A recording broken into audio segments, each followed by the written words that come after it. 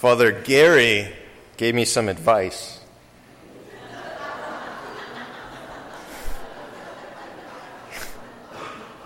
He said, if you want the parish to like you, give a short homily.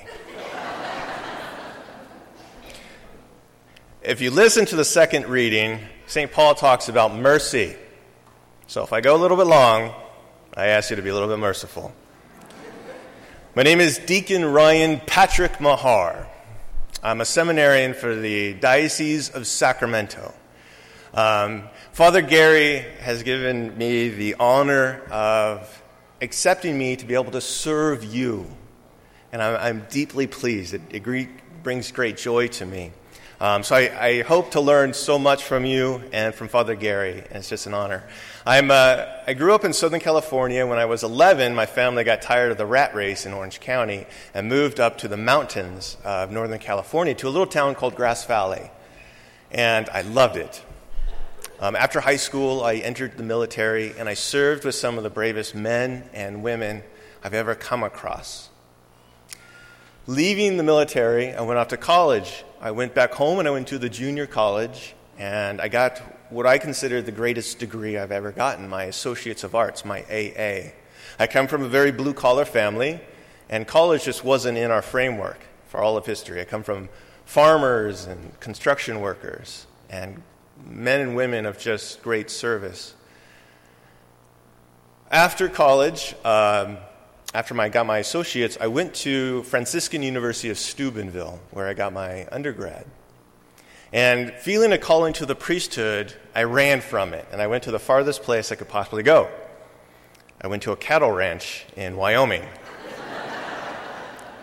where it was a boys' boarding school, a Catholic boys' boarding school. So I would teach classes in the morning, and in the afternoon we'd saddle up the horses and move cows. It was great. But God spoke to me, and here I am. So, enough about me.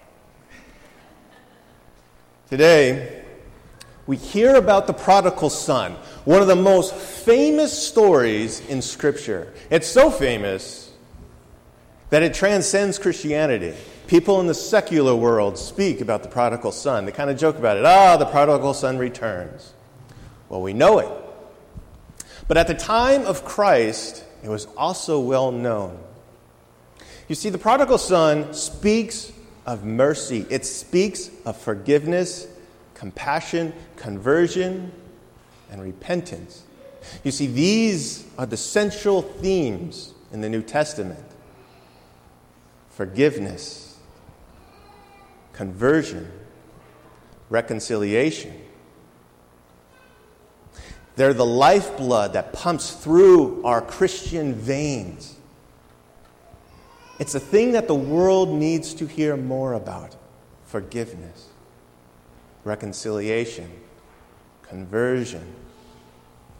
At the time of Christ, a rabbi was known not for making up new material, but they were known for who they could quote from other rabbis in the past. So one of the famous stories that rabbis would talk about when they traveled through the different synagogues was the prodigal son.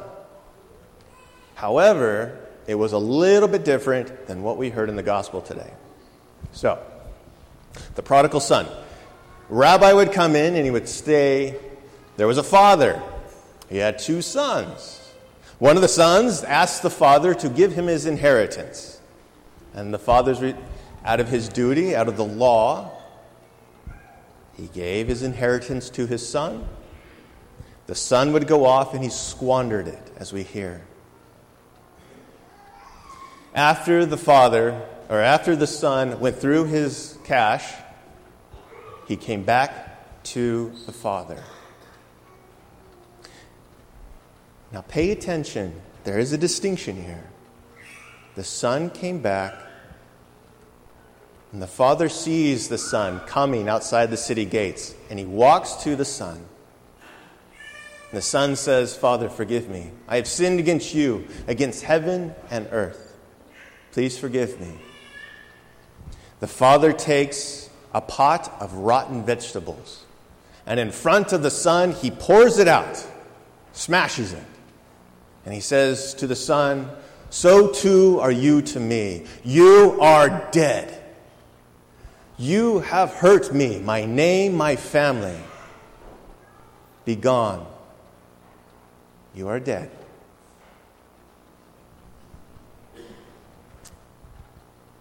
So when Jesus comes into a town and he starts to tell the story of the prodigal son, there was a father with 2 sons. The people are like, oh yeah, we've heard this one before. Now, good rabbis, they put a little slant on the end of a story, their own little flavor. And the flavor that Jesus gave is the one we heard in the gospel today. Same story. The son comes to the city, and the father doesn't walk. He runs to the son. He's so full of compassion and joy. He runs to see his son. And his son says, Father, forgive me. I have sinned against you in heaven and earth. And the father embraces his son, lifting him off the ground. Chest to chest, he holds his son. I forgive you. Forgiveness is a gift of God. We need to bring more forgiveness into our life. Forgiveness, reconciliation, these are the highlights, once again, of our Christian faith. A few years ago, I had the deep honor of going to go see a Holocaust survivor who survived a concentration camp. Her name was Ava Moses Kor. She was a little girl when they captured her, and they put her in a camp. They put her in a very special camp where they did very evil operations on the most innocent of people. You see, Ava had a twin sister, and it was because she had a twin sister that she was valued. There was a very infamous medical doctor by the name of Dr. Mengele. And he would do the most horrendous operations and surgeries and tests on human people. Well, because she had a twin, he would experiment to see the effects, different effects on 2 different people who were uniquely connected. Ava's sister, unfortunately, did not make it through. She died. For 15 years, she said she struggled with anger, righteous anger. Anger, I think we all can understand. It fueled her. She hated Hitler and Dr. Mengele. It destroyed her relationships with her family, her husband, her friends. Until one day, someone talked to her about forgiveness. And she thought about it. How can I forgive him? Look what he did. Yet that seed was planted, and eventually, believe it or not, she came to a place where she was able to forgive Hitler and Dr. Mengele. She's been on a crusade to talk to people about the gift of forgiveness. She recently passed away 2 months ago. God rest her soul. Forgiveness is very difficult. And many people here, we have been deeply wounded by people, by friends, family, strangers, our parents, our spouse, our children. We've been deeply hurt, physically, psychologically, spiritually. Yet Christ calls us to forgive. Now, I'm not going to say forgiveness is easy. No.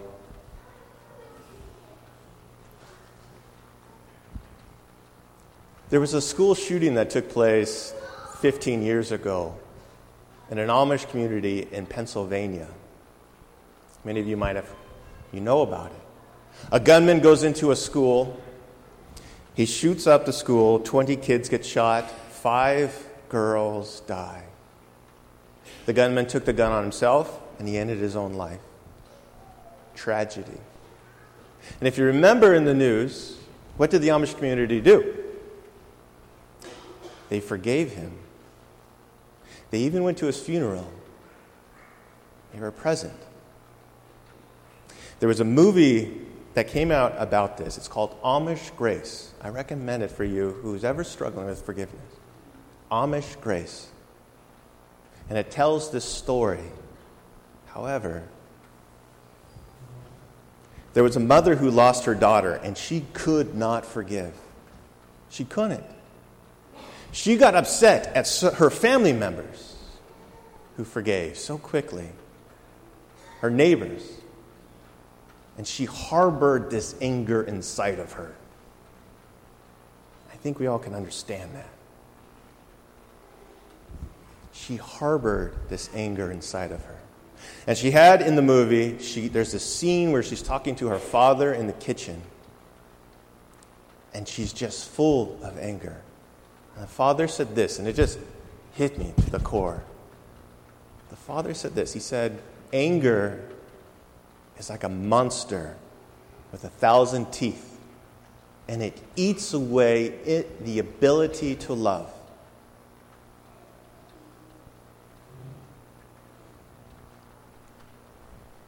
Now, I'm not going to say forgiveness is easy.